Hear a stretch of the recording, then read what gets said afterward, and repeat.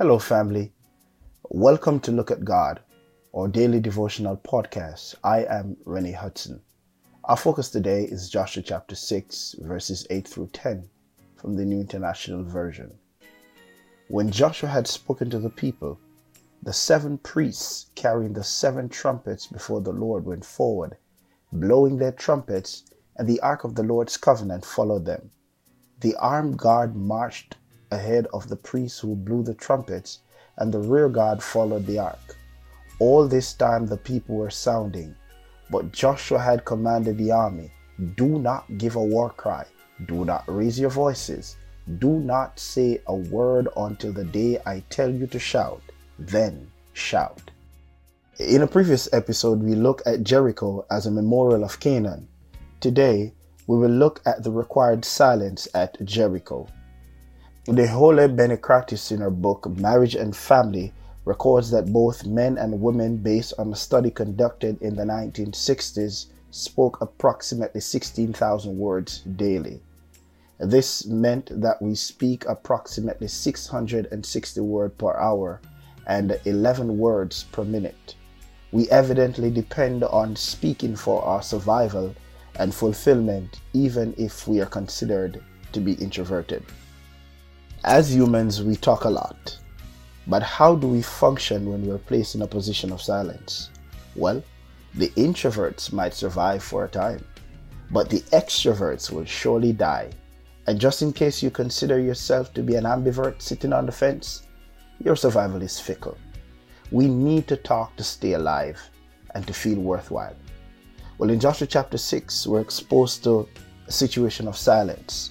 God tells Joshua and the Israelites to walk around the city 12 times without saying anything, and not a single word. Imagine being restricted from talking for 12 sessions in 12 days. Is that not the highest level of audible quarantine? It is important to note that while Joshua and the people were walking around the Jericho walls, God gave specific instructions regarding their silence. They were not to utter a word until the time appropriated by God to do so. Whether they were discouraged or not, they should not make a single sound. So in addition to walking around a fortified city that seemingly was not falling, they were to remain silent at all costs. This does not seem to be fair nor godly, and it sure enough doesn't make sense. Why would God tell them to be quiet?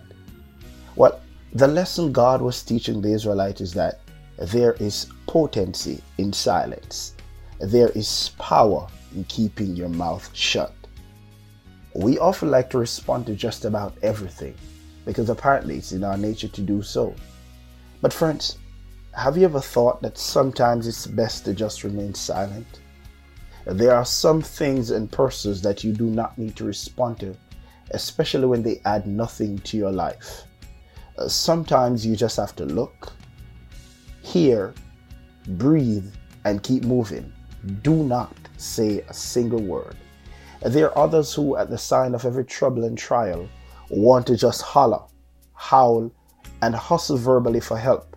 But God says, do not say a word. The lesson is simply this: learn to speak only when God tells you to speak. God has appropriated a time for us to make a sound, but sometimes He requires silence of us. Just like the invigilator is quiet during the examination, so should the student be while writing the test. Friends, what test are you going through today? Maybe you have to face the test of an arrogant supervisor or a nosy coworker, maybe a failing marriage, failing business, wayward children, I don't know. Maybe like me, you have to face crazy drivers on the road every day, or just about the regular day-to-day test. But listen, whatever your test is, God says, be silent during the examination. Breathe, count slowly from 1 to 10, but do not say a word. In other words, be still and know that I am God. There will come a time that God will allow you to speak, but until that time comes, live in silence. Friends, There is potency in silence. Do not be too quick to speak and to respond to everything. Instead, observe more so that you can learn more. Today, whatever Jericho you experience, it has already been conquered through Jesus Christ. However, He still wants you to walk around the walls silently, faithfully, and confidently until He gives you the possession of whatever you face.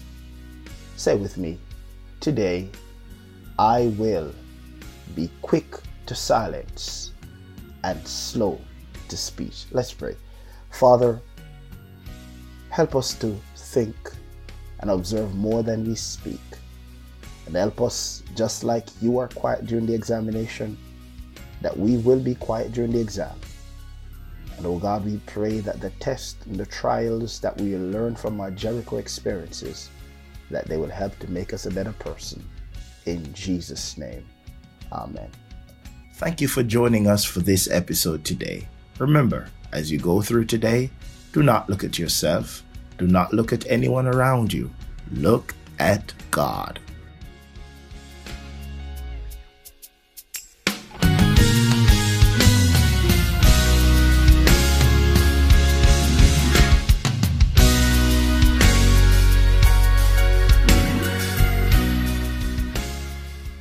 Look at God is brought to you by Renee Hudson Ministries.